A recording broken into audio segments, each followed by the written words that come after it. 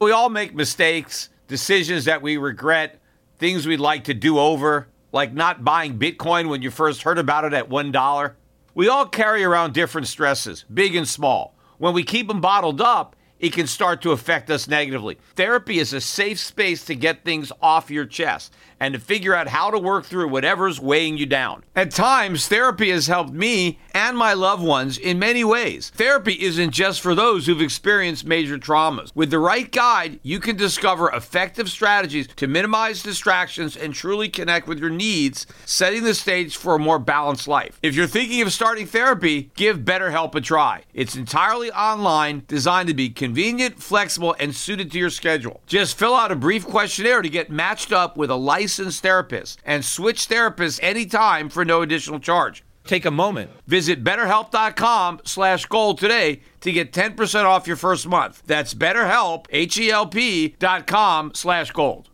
Let's talk finance. Wouldn't it be convenient to have all your investment and retirement accounts in one spot? Yahoo Finance does just that. It consolidates your portfolio views and offers expert analysis, making it easier to manage your investments. Let's not beat around the bush. You want to grow your portfolio, fight inflation, pay off debts, and achieve financial freedom. Yahoo Finance provides the news, data, and tools to make that happen. You may think you've covered all the bases, savings, researching, and investing smartly. But to truly excel, you need Yahoo Finance in your corner. A holistic perspective is crucial for success, and Yahoo Finance ensures you have it. With a massive community of over 90 million users monthly, Yahoo Finance is here to guide you on your path to financial success. For comprehensive financial news and analysis, visit the brand behind every great investor, Yahoo Finance, the #1 financial destination, yahoofinance.com. That's yahoofinance.com. The Peter Schiff Show. Today's podcast was recorded yesterday. If you want to listen to my podcasts commercial free the day that I record them, go to shiftradio.com/premium. It only costs $5 a month. Today's podcast is sponsored by Ladder. Ladder makes it fast and easy to get affordable term life insurance without leaving home. Just go to ladderlife.com/gold today to see if you're instantly approved. Today's podcast is also sponsored by ExpressVPN. ExpressVPN creates a secure, encrypted tunnel between your device and the internet. It's always better to be careful, especially when it's as simple as using ExpressVPN. Go to expressvpn.com/gold and you can get an extra 3 months free on a 1-year package. Investors are once again being lulled into a false sense of security regarding inflation and the Fed's apparent success at reducing the rate. This morning, we got the release of the October Producer Price Index. And if you remember, when we got the CPI for October, and that came out lower than expectations, it sparked a huge rally in the stock market. And the same thing happened, at least initially, when we got the release of the producer prices, which also came out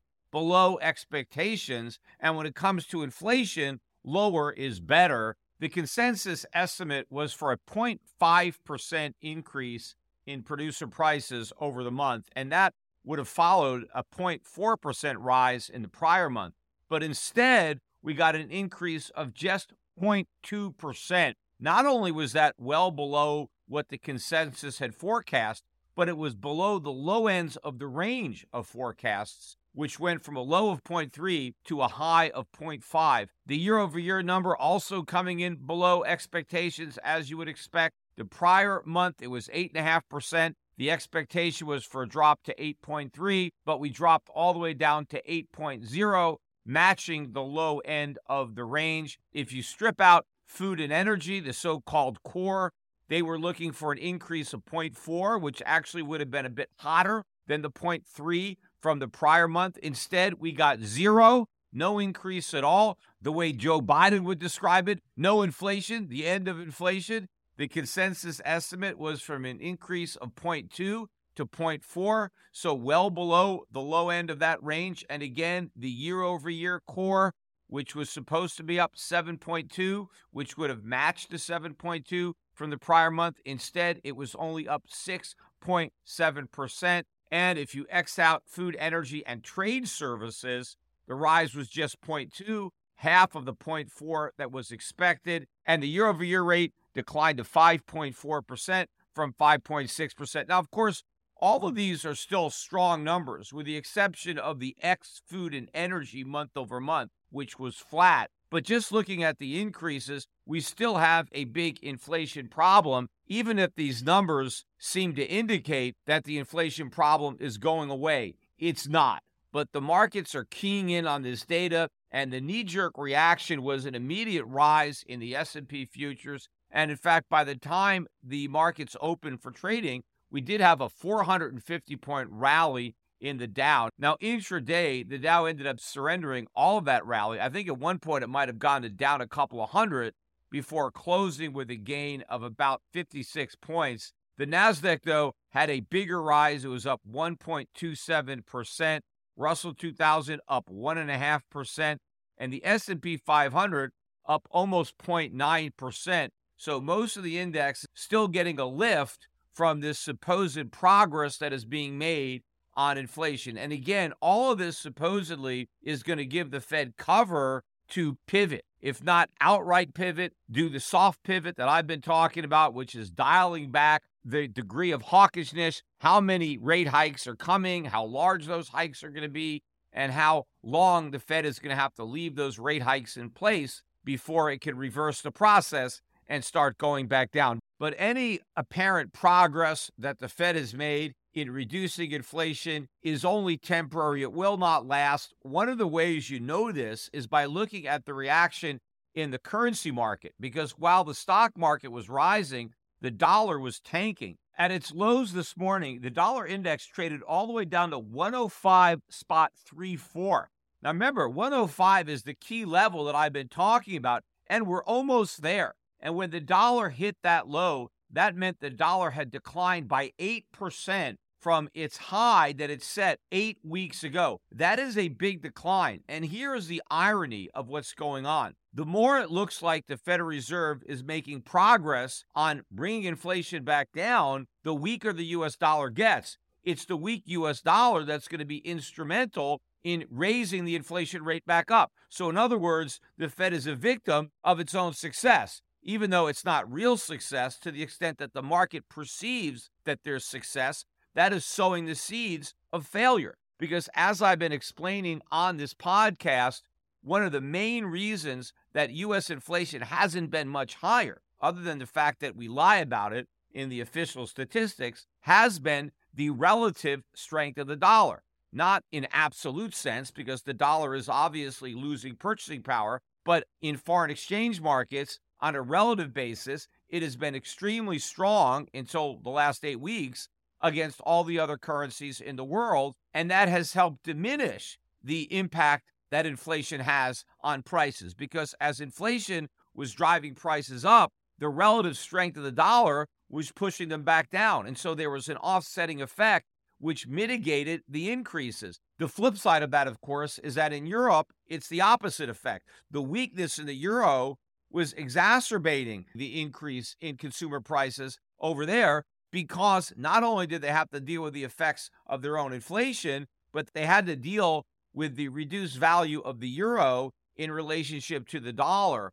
But now that the tables have turned and that the dollar is now falling, now we're going to have to get a taste of our own medicine. We're going to start to see this impact our consumer prices, except it's not going to happen right away. There is going to be a bit of a lag, but by some point, maybe early to mid 2023, the weaker dollar is going to start to show up in higher consumer prices. Number one, it's going to immediately increase our import bill, because now we're going to have to pay a lot more to import those products. It's also going to increase the cost of transporting those products to the United States, because a weaker dollar is going to drive up both fuel costs and other shipping rates. And of course, all of this has bad implications for U.S. GDP. Remember, the only reason that we got positive GDP in Q3 was because the trade deficit was a lot smaller than it otherwise would have been. And one of the main reasons for that was the strength of the dollar, which brought down the cost of our imports. Now, of course, we also had the ability to export all that oil from the Strategic Petroleum Reserve, Of course, we're going to exhaust that at some point, and so we're not going to be able to prop up our trade with strategic petroleum reserves. But once the dollar really starts to fall, that process gets reversed when it comes to cheaper imports. We're going to have to be paying through the nose for those imports, and that is going to subtract from GDP. But it's also going to exert more downward pressure on the economy because of the upward pressure on consumer prices. For example, we got earnings news today out of Walmart. Now, Walmart stock actually jumped quite a bit on the day, rising 6.5% because their earnings beat estimates. But what's more important is not what they reported as earnings, but what they reported as being the driving forces behind those earnings. And if you read that report, it paints a pretty bleak picture of what's going on in the U.S. economy. First of all, Walmart is reporting that one of the reasons that it's having higher sales is because more affluent households are now doing their grocery shopping at Walmart. And these are households with incomes over $100,000. Now, why are more affluent households shopping at Walmart? Well, it's because they can't afford to shop at the more expensive, fancier markets that they used to go to because prices are up so much. In order to put food on their tables, they're having to trade down and buy cheaper stuff at Walmart. Now, the typical Walmart shopper, what they're doing to make do is they're trading down in quality. So the types of food that they're buying are of a lower quality than what they used to buy. So the proteins, instead of buying steak, for example, they buy a hamburger or hot dogs, stuff like that. They find ways to stretch their shrinking dollars. Also, consumers, according to Walmart, are cutting back on the name brands and they're buying more of the generic products. Now, a lot of these products are Walmart's own products, so they probably have higher margin when someone buys a generic than when they do a brand name. And so that's also benefiting Walmart. But one of the things that is hurting Walmart, and they reported on this, is declining overall margins because as their customers are having to pay more for food, they have less money left over for other merchandise that they used to buy, and that merchandise has a higher markup than food. And of course, it's not just the food that they're buying at Walmart that is more expensive. It's the energy that they have to buy, the gas they have to buy to get to Walmart, the energy cost of heating or air conditioning their homes, as well as their rents or their mortgage payments, their insurance. The cost of living is rising in general, and so discretionary income is falling, and so sales of the types of items that people would buy using their discretionary income, they're also falling, and so that ultimately is bad news for Walmart that maybe was using food as more of a loss leader, although not a loss leader, but trying to get people in the door to buy their groceries, but just while they're there, selling them a lot more expensive stuff. Well, they can't afford to buy that expensive stuff, and all that expensive stuff is going to get even more expensive now that the U.S. dollar is falling instead of rising. Now, another way that Walmart customers are paying for the food that they're buying is through their credit cards, because we also got news today from the Federal Reserve that we just had the biggest increase in household credit in 15 years, driven by mortgage debt and credit card debt. In fact, the increase in credit card debt is the biggest in 20 years. Household debt now stands at an all-time record high, $16.5 trillion. It's up $1.27 trillion in the last year. Again, a surge in household debt is not a sign of affluence. It's not a sign of a booming economy. You know, a lot of the newspapers that reported on this story online talked about the reason for this is strong demand. American consumers have strong demand, and so they're buying a lot of stuff, and they're running up their credit card bills. Well, if we had a strong economy that was behind that strong demand, consumers wouldn't need to use their credit cards to buy stuff. They would buy stuff with the money they earn from their jobs in a strong economy. The fact that consumers have to go into debt to buy shows they can't afford to buy the things they're buying. Now, I think one of the reasons they're going into debt to buy is because they're going into debt to buy food. They need to eat, and the only way they can afford to do it is if they charge it. So this is not a strong economy. This is a weak economy. And as I've explained many times, the evidence of economic strength is a rise in the savings rate. When people are more affluent, they have more savings. They pay off their debt. When times are tough, they dip into their savings and run up the debt. And that is exactly what we're doing right now. But what's also problematic about this surge in mortgage debt and credit card debt is that interest rates are also soaring. So in contrast to what Americans should be doing when rates are rising, which is reducing their debt, because then they would have a lower burden of servicing that debt, American households are going deeper into debt, even as the cost of servicing that debt is going up. That means a real economic disaster because we have record high mortgage debt, record high credit card debt, and now the cost of financing that debt is going up. And in fact, I read one report in particular about not credit card debt, but debt that people are running up on their store cards. So these are not the big banks. This is when you get a credit card issued directly by a merchant, so you can only use it at that merchant. Well, the interest rates that those merchants are charging now is, I think, 25%.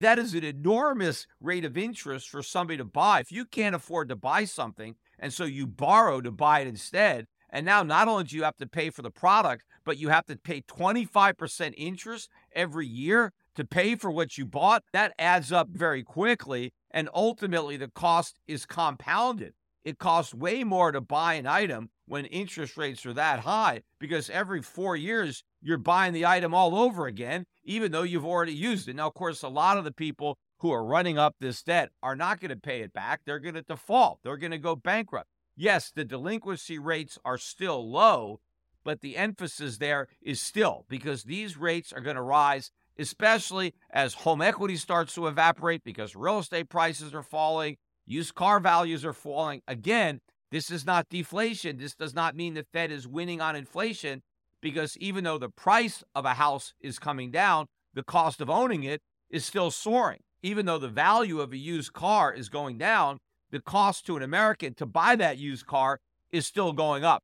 But another thing that's very important that nobody is talking about when it comes to this surge in household debt is how this shows that the Federal Reserve is making no headway in its fight against inflation. Because you can't fight inflation if consumers keep going more into debt to buy stuff, because that means that prices are going to keep rising because the demand is still there. Consumers are just making up for their loss in real incomes by going into debt. They're not cutting back their spending, they're borrowing so they can keep spending. What the Fed has to do is raise interest rates sufficiently so that households stop borrowing and stop spending and save instead. That's what needs to happen. We need to have a reduction in consumption and an increase in savings. Because what does that do? A, it takes the demand pressure off of prices, but B, higher savings means there's more investment capital available to expand supply. If people aren't consuming, they're saving, their savings can be invested in plant and equipment that will increase future supply, and that's what brings prices down. Less demand, more supply, that's how you fight inflation. But that's not what's happening right now because demand is not falling because credit is still rising. What this proves is that the Fed is losing the fight against inflation. The people who are paying attention to the noise in the consumer price index or the producer price index don't even understand inflation. They have no idea where it came from. They have no idea why it's so bad. And now they think it's going to come down, and they're going to be completely shocked when inflation hits new highs. One of the best things you can do for your family is to make sure that their financial interests are secure if you're no longer alive to do it yourself. Unfortunately, a lot of people get talked into buying whole life insurance when what they really need is term. And that's because term life insurance allows you to pay the smallest premium and secure the largest death benefit. That frees up cash, enabling you to make investments that could substantially outperform anything available inside a whole life policy. Plus, you don't need life insurance for the whole of life. You only need it during those years where your loved ones are still financially dependent on you. That allows you to take advantage of the lowest premiums possible while still providing your family with the largest possible death benefit during the very years that they'll need the money the most. Ladder is 100% digital when you apply for $3 million in coverage or less. There are no doctors, no needles, and no paperwork. To apply, you just need a phone, a laptop, and a few spare minutes. Ladder's smart algorithm algorithms work in real time, so you'll find out instantly if you've been approved. There are no hidden fees, and you can cancel anytime. And if you change your mind in the first 30 days, you'll get a full refund. Ladder's policies are issued by insurers with long proven histories of paying claims. And since life insurance costs more as you get older, now's the best time to cross it off your list. Go to ladderlife.com/gold today to see if you're instantly approved. That's LADDER life.com/gold to see if you're instantly approved. Moving on, though, from the government fraud of inflation, I want to discuss the smaller fraud that was pulled off by Sam Bankman-Fried. I spoke about this on my last podcast. Well, the dominoes are really falling now. BlockFi on the verge of filing for bankruptcy, already laying off a bunch of workers. In fact, all of the big tech companies are announcing layoffs. This is something that I forecast would happen a long time ago on my podcast. I knew that when the tech bubble popped and stock prices started to fall, that companies would have to find ways of reducing their burn because they can no longer finance losses by selling overpriced stocks. And so all of these layoffs were predictable. I'm surprised that so many people seem to be shocked by the fact that this is going on, and this is just getting started. But I also warned that many of these crypto companies were going to go bankrupt, and that is exactly what is happening. And the culprit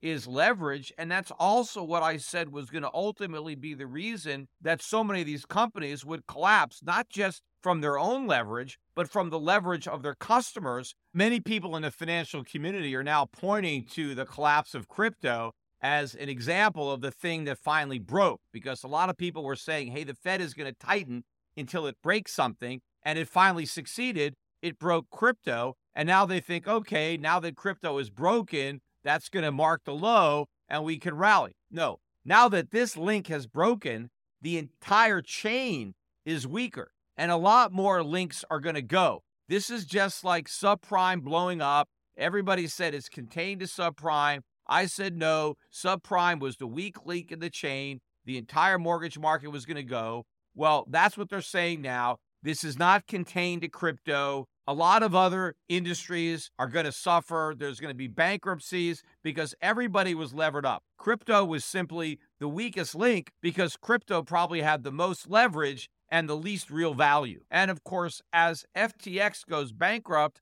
a lot of these firms that are connected with FTX are also going bankrupt. It was about 1 year ago today that Bitcoin hit its record high of 69,000. And as I'm talking now, it's about 16,800. So about a 75% decline. At its lows, I think it was down better than 77%. But what this collapse of FTX shows you is that that entire rally was a fraud, which is exactly what I said in real time. It was all the money that was spent to pump and then dump Bitcoin and other cryptos. But now we know where the money came from to pump it up. It came from stealing money from customers. In addition to leverage, there was no real demand there. There was no real widespread adoption. That's exactly what I was saying. It was all a giant Ponzi, a pyramid, a chain letter propped up by debt. I was watching a CNBC interview with Anthony Pompliano. He was being interviewed by Scott Wapner, and Scott actually was asking all these tough questions of Anthony Pompliano and asking him to accept responsibility for all the bad advice that he gave to investors on CNBC, for his constant touting of Bitcoin and how it was going to keep going up and how everybody should buy it and how it was a safe haven and a store of value, and then pointing to these huge losses and how much money people lost following his advice. And Scott was saying, Anthony, aren't you going to apologize to the CNBC viewers? Aren't you going to accept some responsibility for what happened? And all I'm thinking is, what incredible hypocrisy on the part of Scott Wapner, because it's CNBC that gave Anthony Pompliano and all the other pumpers the very platform that he's now criticizing Anthony on air for utilizing. Talk about the pot calling the kettle black. I think CNBC is far more responsible for the losses than Anthony Pompliano. I mean, Anthony Pompliano, he's a young guy. He got caught up in all the hype. He is a true believer. I get that. I know Anthony. I've talked to him. I've tried to convince him. I've tried to knock some sense into him. but I can't even do it with my own son, so I haven't been able to do it with Anthony. But CNBC is a whole different animal. I think they're far more culpable for having pumped up Bitcoin. The whole time they had Anthony Pompliano on a year ago and everybody else, they never asked him these tough questions back then. I was talking on my podcast all the time about these softball questions that all these Bitcoin pumpers and crypto pumpers got every time they were on CNBC. Nobody ever questioned their objectivity. Nobody ever said, but don't you have a vested interest in the success of Bitcoin? Aren't you in a Bitcoin company? No, it wasn't like when I would go on and I would talk about gold, and all I got was, well, you're just shilling for gold. You're just pumping gold. You got a gold company. That's the reason you're bullish on gold. They always questioned my objectivity, but they never once questioned the objectivity or the motives of any of the crypto pumpers that were on their air every single day. And of course, between pumpers, you had advertisements paid for by crypto companies and blockchain companies and Grayscale Bitcoin Trust. One ad after another was pro-Bitcoin. So you had biased anchors asking softball questions to biased guests. Everybody was pumping Bitcoin. And now Scott Wapner has the nerve to try to blame the guests for utilizing the very platform that CNBC rolled out. And what about taking all that advertiser money? That's one of the reasons I think they didn't want guys like me on their air to point any of this out. No, they wanted to keep bringing on guys like Michael Saylor. And they had him on again a couple of days ago in the aftermath of the FTX Sam Bankman-Fried debacle. And they're still not holding that guy accountable. Although even if they do finally hold him accountable, it's still hypocritical if they don't hold themselves accountable at the same time, which they'll never do. By the way, I have accepted an invitation to deliver the keynote address at the DMCC Dubai Precious Metals Conference during Thanksgiving week. Last year, the keynote was delivered by none other than Michael Saylor himself. And in preparation for what I'm going to say this year, I had to listen to what Michael Saylor said last year. And I couldn't believe how ridiculous his talk was, and the fact that he had the nerve to actually deliver this to an audience full of people in the gold industry. But he basically told everybody in that audience that their industry was dead, that there was no reason to own gold, that gold was worthless, that the whole world was going to be getting out of gold and buying Bitcoin, and that everybody in attendance should do the same thing. Everybody should sell their gold and buy Bitcoin. Gold had no value. It had no future. Bitcoin was the new gold. One piece of nonsense after another. In a way, it reminded me of when I went to speak at the Western Regional Mortgage Bankers Association in Las Vegas in 2006 to tell them about the impending collapse of the housing market and about the short that we were putting on in subprime. I basically went into a room of mortgage brokers and told them that their whole industry was going to collapse and that they would soon be out of a job. And that's kind of what Michael Saylor was telling this industry of gold mining executives, that their industry was going away and they soon would be out of a job. The difference is I was actually correct. My forecasts about what would happen to housing and subprime was exactly what ended up happening. In contrast, Michael Saylor couldn't have been more wrong, because the opposite of what he forecast has already happened. When I did my mortgage banker's speech, I predicted a big drop in real estate prices, and that's exactly what happened. I predicted a blow up in subprime and a financial crisis, and that's exactly what happened. But what has happened to the price of Bitcoin since Michael Saylor told everybody in attendance at that conference to sell their gold and buy Bitcoin? Well, on the day of his speech, Bitcoin was trading above $60,000 a coin. It's now 73% below that price. In contrast, the gold that he wanted everybody to sell is only down by 4%. And of course, that's in US dollars. In terms of every other currency in the world, the price of gold has gone up. So there were a lot of people at that Dubai conference that used the euro or the Japanese yen or the British pound as their reference currency. And so anybody a year ago at that conference who used their pounds or their euros or their yen and they converted them into gold, they're much better off. But anybody who bought Bitcoin with any currency, they're way worse off because Bitcoin lost so much more value than any fiat currency over that 1 year. Now, my talk is going to be very different than Michael Saylor's. One thing that we're going to have in common is I'm going to talk about all the flaws in the current fiat-based monetary system, and I'm going to talk about the end of the U.S. dollar's dominance of the global currency market and its role as the reserve currency.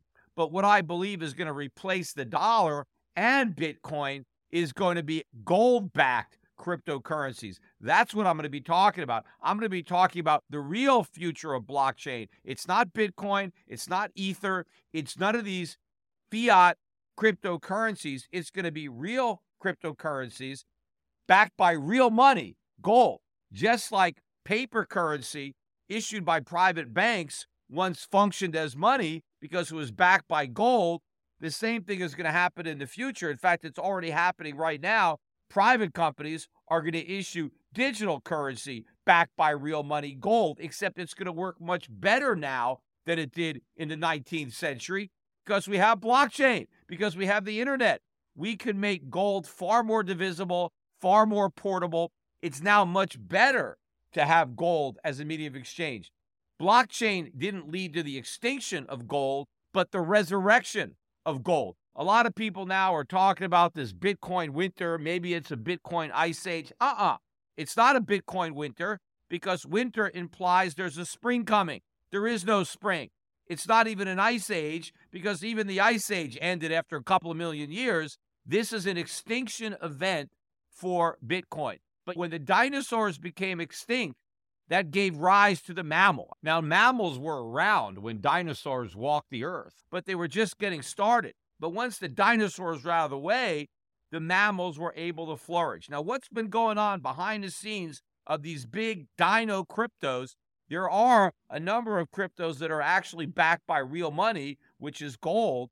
And after the death of Bitcoin and all these other cryptos, these gold-backed cryptos are going to live on. They're going to thrive and they're going to dominate.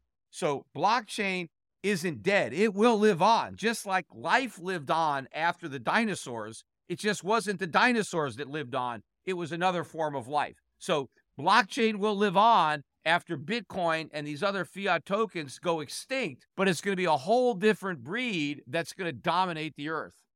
Using the internet without ExpressVPN is like walking your dogs in public without securing them with a leash. Sure, most of the time you're probably fine, but what happens if one day your dogs run away and get dog napped? It's better to be careful, especially when it's as simple as using ExpressVPN. That's why I use ExpressVPN. Go to expressvpn.com/gold to learn more. Every time you connect to an unencrypted network in cafes, hotels, or airports, etc., your online data is not secure. Any hacker on the same network can gain access to and steal your personal data. But ExpressVPN creates a secure, encrypted tunnel between your device and the internet so they can't do that. It would take a hacker with a supercomputer over 1 billion years to get past ExpressVPN's encryption. ExpressVPN works on all your devices, iPhones, laptops, tablets, even on your smart TV. And it's so easy to use. Just fire up the app and click one button and you're protected. In fact, an added benefit that I get by using ExpressVPN is I gain access to a lot of content that otherwise would be restricted based on my location. I'm here in Puerto Rico and a lot of websites do not allow access from Puerto Rico. But by firing up my ExpressVPN, I can fool those websites into thinking I'm in Florida rather than Puerto Rico and thereby gaining access to that content. And right now you can get an extra 3 months of ExpressVPN free at expressvpn.com/gold. That's expressvpn.com/gold. expressvpn.com/gold.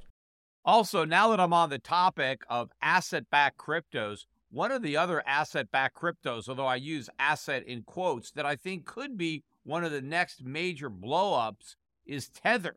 Because unlike a cryptocurrency backed by real money, Tether is a cryptocurrency backed by fake money. U.S. dollars, fiat. So it doesn't represent any type of improvement over the U.S. dollar other than the fact that maybe it makes it easier to use U.S. dollars in certain transactions, but it doesn't improve on the dollar as a store of value, which it's not. So Tether doesn't solve the store of value problem for the US dollar like gold does. But I think a major problem is I don't even think Tether has the backing that it claims. I don't think there's one US dollar on deposit for every one Tether in circulation. And this could be the next major blow up. I don't know how many Tethers are on the balance sheet of FTX or how much FTX debt is on the balance sheet of Tether, but maybe FTX has Tether and they're going to have to redeem their Tether for real dollars to pay creditors, or maybe Tether is going to have to mark down the value of their FTX assets that they own that are supposedly backing up the Tether in circulation. But I think a run on Tether could ultimately be much worse for the crypto market than the bankruptcy of FTX. As bad as that is, if Tether ends up being a fraud too, then it could be worse, because nobody believed that Sam Bankman-Fried was a fraud. So if the king of crypto himself was a fraud, how many others out there are also frauds? Now, I never really paid much attention to the guy. I mean, I knew his name, but I never really looked into the stuff he was saying. But now that I've done that, because this has happened, oh my God. I mean, this could not have been more obvious. I don't see how anybody could have been dumb enough to trust this guy with any money. In hindsight, nothing could have been more obvious. But to me, if I would have actually bothered to look into this, I would have been talking about it from the beginning.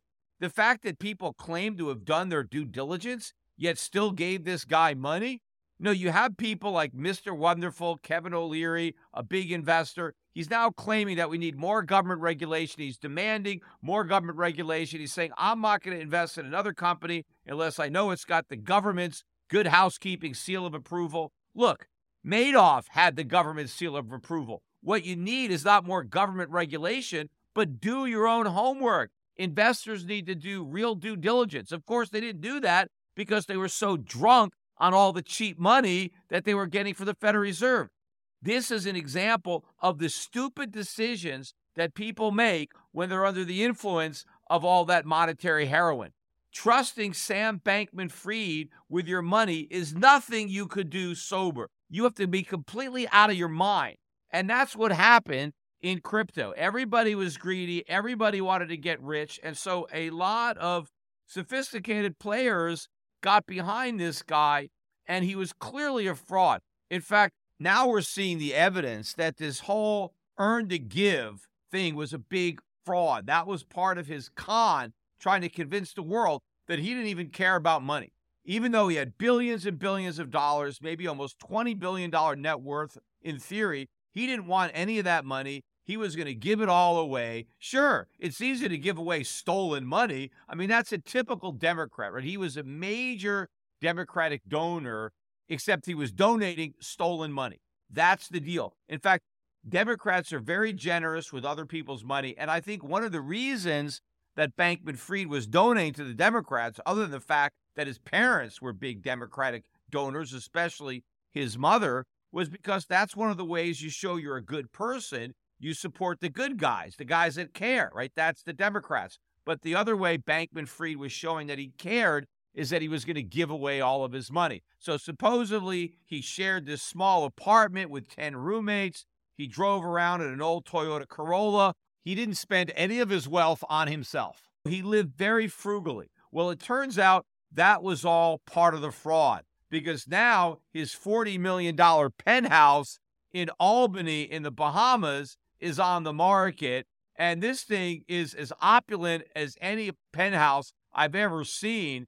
That's the way the guy really lived. He lived high on the hog. He was an extravagant spender of other people's money, but money that he likely stole from his customers. That's the real Sam Bankman-Fried. Now, I know, look, everybody is innocent until proven guilty, so maybe he's got an explanation. So maybe that's not the case. We'll see. But so far, all the evidence that I've seen seems to point that that's exactly what was going on. But I want to take a moment to talk about the sheer nonsense of what Bankman-Fried was selling when it came to his desire to help everybody and kind of bragging about his generosity and his philanthropy. His saying was, you want to earn to give. That the real reason to go out and earn money was not to have a better life yourself, but so you had more money to give away to make other people's lives better. Now, that sounds great, right? He's this altruist, he's this saint. I mean, he doesn't care about money himself. He just wants money so he can give it away to other people. Now, there's absolutely nothing wrong with wanting to get rich because you want a better life for yourself and your family. In fact, that is the driving force behind capitalism. It's not the altruists who end up creating a lot of wealth and inventing things that make people's lives better. It's the people that are out to get rich for themselves. That's the Adam Smith invisible hand. And the same thing works when it comes to capital accumulation. It is much better to invest your accumulated capital than simply give it away in charitable donations. Not that I'm against private charity.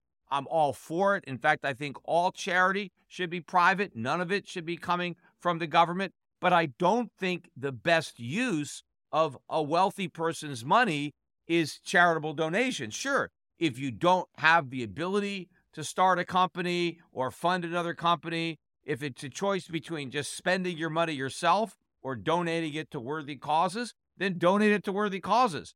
But the best way that you can help alleviate poverty is by increasing supply, not by increasing demand. Because that's what you do when you give somebody money, there's demand. And in fact, you're not necessarily increasing demand, you're diverting demand, or you're taking money out of savings that might otherwise have fed into additional supply, and you are converting that into demand. Think about what makes people poor. Why are people poor? It's because they don't have enough stuff. If the poor people had more stuff, they wouldn't be poor. If they had more food, if they had more clothes, if they had more shelter, if they had a car, whatever, if they had more stuff, they wouldn't be poor. Well, the natural condition of man is poverty. Think about the cavemen. They were all poor, right? They lived in caves, hence cavemen, and they spent all day hunting and gathering. They were all poor. So what lifted them out of poverty was inventions. It was capital that enabled greater production and more supply. That is the point that I was making in my book, How an Economy Grows and Why It Crashes. And if you haven't read that book, I would strongly suggest picking up a copy. It's based on my father's book, How an Economy Grows and Why It Doesn't. And it's a great way to express this concept. But getting back to my point on poverty is the way you make poor people less poor is to get them more stuff. Now, the government's solution to poor people not having enough stuff is to take the stuff away from rich people and give it to poor people. That may make the poor people better off initially, but in the long run, it doesn't do anything about alleviating poverty because that doesn't increase supply of goods. In fact, it actually decreases supply of goods in the future because you reduce the capacity and the incentive for the wealthier people whose money you stole to invest in increased production. Now, when you have charitable giving, that at least doesn't do nearly as much damage as taxation, but charitable giving is not adding to the supply of goods. It's just giving people money to buy some of the goods that already exist. The only way to lift people out of poverty is to increase the supply of stuff. If there's more stuff, there's less poverty. And so how do you get more stuff? Well, you need more capital. You need more businesses producing more stuff. And the more stuff we produce, the cheaper it gets and the easier it is for people to afford it. So the best way for guys that earn a lot of money to help people is to productively invest that money and to grow supply of goods. Don't simply donate it in charitable giving to increase demand for the existing supply. Increase the supply through capital investment. That will bring down price and really bring down poverty. Bring down poverty over the long run. It's like that expression, give a man a fish and he'll eat for a day. Teach him how to fish and he'll eat for a lifetime. That's what capitalism does with saving and investing.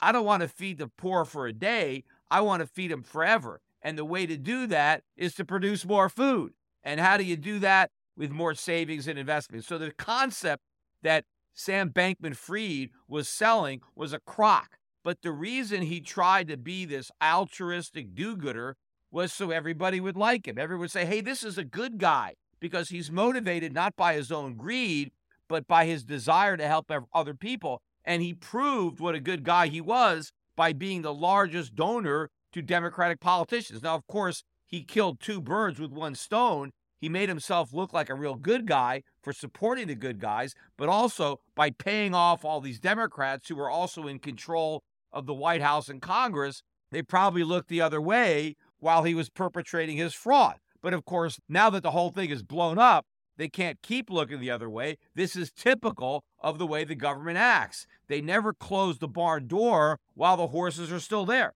They not only wait till the last horse is gone, they wait till you can't even see the last horse on the horizon before they close the doors. Getting back to crypto, though, ironically, while demand for fake money is falling, demand for real money, silver, is rising to the point that Silver Eagles are now trading at their highest premium on record relative to the value of their silver, to the point where Shift Gold is running a special right now. And I wanted to point this out because I think everybody should take advantage of it, because you can now turn in your Silver Eagles and exchange them for just regular bullion bars and end up with 30% more silver after covering all of your transaction costs. And so at the end of the day, when you have a Silver Eagle, what you really have is silver. And because those coins are now in such high demand and people are paying such a wide premium over the actual value of the silver contained in these coins, this is an excellent opportunity to take advantage of this, because it's not going to be this way forever. But while it is, you can increase the ounces that you own by 30%. Which means that when silver ultimately makes a big move, when silver moves to $50 an ounce, $100 an ounce, $200 an ounce, which is where I think it's going, if you have 30% more silver when that happens, well, you're 30% better off. So take advantage while this arbitrage opportunity lasts, and give Shift Gold a call and make sure to take advantage of this opportunity in silver. The number to call is 888-465-3160. That's 1-888-GOLD-160, or just visit the website shiftgold.com. But again, you got to act quickly, because I'm not sure how much longer these wide premiums are going to last, because other people may catch on and they're going to try to bring their Silver Eagles to market. And as that happens, then the premium is going to go down. This is how capitalism works. When you have a higher price, that brings sellers into the market. And I want to make sure that my customers are the first to sell, because they get the high prices. But you don't want to sell your Silver Eagles for fiat. You want to sell your Silver Eagles for silver bullion. But I want to finish up today's podcast by talking a little politics. First, to follow up on the midterm elections. As I suspected when I did my last podcast, the Democrats went on to hold the Nevada Senate seat. The Republican was in the lead, but they hadn't finished counting all of the votes. And it looked to me at the time that based on which votes hadn't been counted, that the majority of those votes would end up going for the Democratic incumbent. And since the Democrats picked up that seat in Pennsylvania, by holding that seat in Nevada, they're able to keep control of the U.S. Senate. And if they end up winning the special election in Georgia, which they are likely to win, then they'll actually have control of 51 seats. And so instead of sharing power with the Republicans and having the vice president as the tiebreaker, they'll actually have control of the Senate on their own. And interestingly enough, just like I pointed out, the difference in the Georgia election was the Libertarian candidate. I believe that had that candidate not been in the race, Herschel Walker would have won. But I think in the runoff, even though it's only those two candidates in the race, without the gubernatorial race being part of the election, I just don't think the turnout is going to be the same. And so I think it'll be harder for Herschel Walker to win in the runoff than it would have been for him to have won in the general election if he only faced one opponent. It's a similar situation in Nevada, not just because there was a Libertarian on the ballot, but because there was also an independent. And I checked out the website of this independent, and I looked at where he stood on the issues, and I thought that anybody who would vote for this guy, if their choice was between the Democrat and the Republican, based on where he stood on the issues, he had more in common with the Republicans than he did with the Democrats, which is also true of the Libertarians. So I think that had neither of these two third-party candidates been on the Nevada ballot, then the Republicans would have ended up winning Nevada instead of losing. So that's another situation where the third parties cost the Republicans the race, and I'm sure that had the people who voted Libertarian or Independent, had they been forced to choose between the lesser of the two evils, they would have picked the Republican. But because they voted Libertarian or Independent, they helped elect the Democrat, which not only impacted their own state, but impacted the nation because it tips the balance of power from the Republicans to the Democrats. Again, I have a lot of sympathy for people who are voting Libertarian. I'm a Libertarian at heart, and I would always vote Libertarian if I didn't think my vote would make a difference. But in a swing state, in a state where the election is close, then you can't do that. You can't just stand on principle. You have to take a more realistic approach and recognize that only two candidates have a chance of winning. And you might as well vote for the one who is closer to your ideal candidate. Even if they're still far away, they're closer than the other guy who's even farther away. So sometimes you just have to hold your nose and vote for the lesser of two evils, because at the end of the day, the lesser of two evils, though still evil, at least it's lesser. Now, turning to the House of Representatives, as I said on my last podcast, it looked like the Republicans would hang on to the House. And as it stands right now, they are just one seat away from claiming the majority. There are 13 close races that have yet to be decided. But of those close races, the Republicans are currently leading in 4. But they don't have to win 4. They just have to win 1, and they get control. The only way the Democrats can keep control is a clean sweep. They would have to go 13-0 on those yet-to-be-decided elections. To me, the odds there seem pretty low. So at least the Republicans have succeeded in flipping the House, albeit by a very narrow margin. But the big political news of the night is former President Donald Trump's announcement that he is going to run for a second term. And if he wins, he will be the only president other than Grover Cleveland, one of my all-time favorite presidents, to ever serve 2 non-consecutive terms in office. In his speech to announce his candidacy for presidency, he repeated the same lies he told when he still was president about presiding over the strongest economy in the history of the world. He's claiming that he handed Biden this pristine economy. It was in fantastic shape.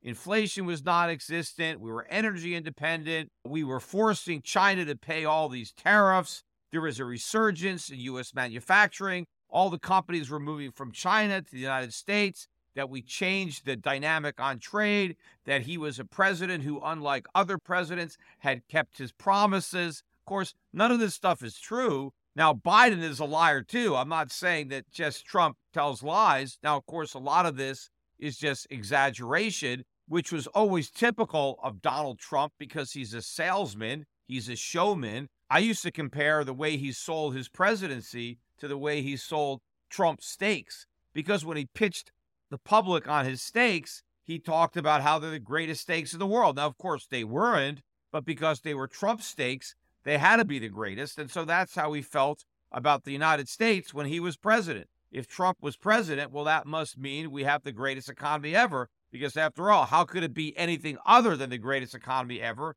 with Trump president? Because Trump ran on a slogan of making America great again, and then he thought simply by virtue of his election that America was great again. But he never actually implemented the policies that were necessary to allow America to become great again. I loved Trump, the candidate. I did not like Trump, the president. The only place I think he actually did accomplish some stuff was in foreign policy, not in the tariffs, but in a lot of other aspects of his foreign policy. but I thought that domestic policy was disaster. It's just that most Americans don't know that, and that is the best thing that he's got going for him in this campaign. Because a lot of people think we had a good economy when he left office, but we didn't. We just had a bigger bubble that hadn't popped yet. It didn't pop until Biden got in office. And all the inflation that Donald Trump is blaming on Joe Biden, it didn't start with Joe Biden. It didn't even start with Donald Trump. It's just that the inflation on Trump's watch was still mainly in financial assets. It was destined to move into consumer goods, and we would be grappling with the same inflation problem today, even if Donald Trump had been reelected. But he was fortunate enough to get out of Dodge, and so now the problems are going to be blamed on Biden, and he has an opportunity to win a second term where even if the problems continue in his second term, he can blame them on Biden. Now, of course, just like I voted for Donald Trump when he first ran for office, if I still was able to vote, which I can't do because I now live in Puerto Rico, I would choose the lesser of the two evils, and I would vote for Trump. The difference is there's actually a lot of good people who have been fooled by Trump and who are supporting him. They're supporting him for the right reasons. I just wish that Donald Trump could actually deliver on his promises, because America does have the potential to be great again. And a lot of the problems that Donald Trump accurately described in this speech that exists today existed while he was still president. And he hasn't done the things necessary to solve them. For example, he claims that all we have to do to bring down inflation is to bring down the price of gas, and we're going to do that when he repeals all these new regulations that the Biden administration has imposed that have strangled the American energy industry. But it's not that simple. Oil prices are going up in large part because of inflation, and you can't bring down inflation by trying to bring down oil prices. You have to cut government spending, something that he never did. Government spending increased dramatically while Trump was president. He signed increases in welfare spending and warfare spending, and he pounded the table for more inflation. As the Federal Reserve was raising interest rates, he was bashing his own appointee, Jerome Powell, threatening to fire him if he didn't stop hiking interest rates. He wanted Powell to cut rates. He wanted negative rates. He wanted more quantitative easing. Well, we are suffering the consequences of quantitative easing, of those low interest rates. And as soon as COVID came, Trump was a leader in demanding more stimulus, more government spending. He wrote the playbook for COVID that Biden followed as soon as he went into office. Now, of course, Biden would have done it anyway. It's not like Biden couldn't have come up with those plays. It's the same plays that Democrats have been using for generations, except the problem is Trump went back to that playbook. He didn't try to write a new playbook of free market economics. He didn't really deliver the change that he ran on. He didn't try to make America great again. He repeated all the failed policies that caused America to lose her greatness in the first place. So if I were to vote for Trump the second time, I wouldn't do it nearly as enthusiastically as I did it the first time, although I still didn't really know if Donald Trump was going to preside the way he campaigned. I was taking a shot, but I figured, what the hell, I had nothing to lose, and it turned out that he disappointed me. But now that I've already seen the way Trump acts as a president, if I were to vote for him, it wouldn't be with any hope that he might do the right thing if he got a second chance. It would simply be because, as I said earlier, he's not nearly as bad as Joe Biden. That just shows you how bad Biden actually is. And at least I think that there may be a chance that if Donald Trump surrounds himself with the right people, he may in fact stumble into doing the right thing. There is no chance that Joe Biden will ever be surrounded by the right people, so there is no chance that he will ever do the right thing. Of course, there's no guarantee that Trump is going to win the Republican nomination, because ever since the red wave failed to emerge during the midterm elections, Ron DeSantis, his principal opponent for that nomination, had surged in the betting odds. And so now, if you look at Predicted.com, they're pretty much even money. Donald Trump and Ron DeSantis are tied, and everybody else is far in the dust. This should be a competitive campaign. I'm not sure there's any oxygen left for anybody else to enter the fray, so it may just be Trump DeSantis. And with only one opponent in the race, it may be very difficult for Donald Trump to win. Now, to the extent that a lot more people enter the race, they're more likely to divide the DeSantis vote than the Trump vote, because Trump backers are likely extremely loyal and they're going to stay with Trump. However, DeSantis supporters may be more likely to be picked off by other competitors who enter the race later. The only thing that we know for sure is that this campaign is going to be very entertaining. So grab your popcorn.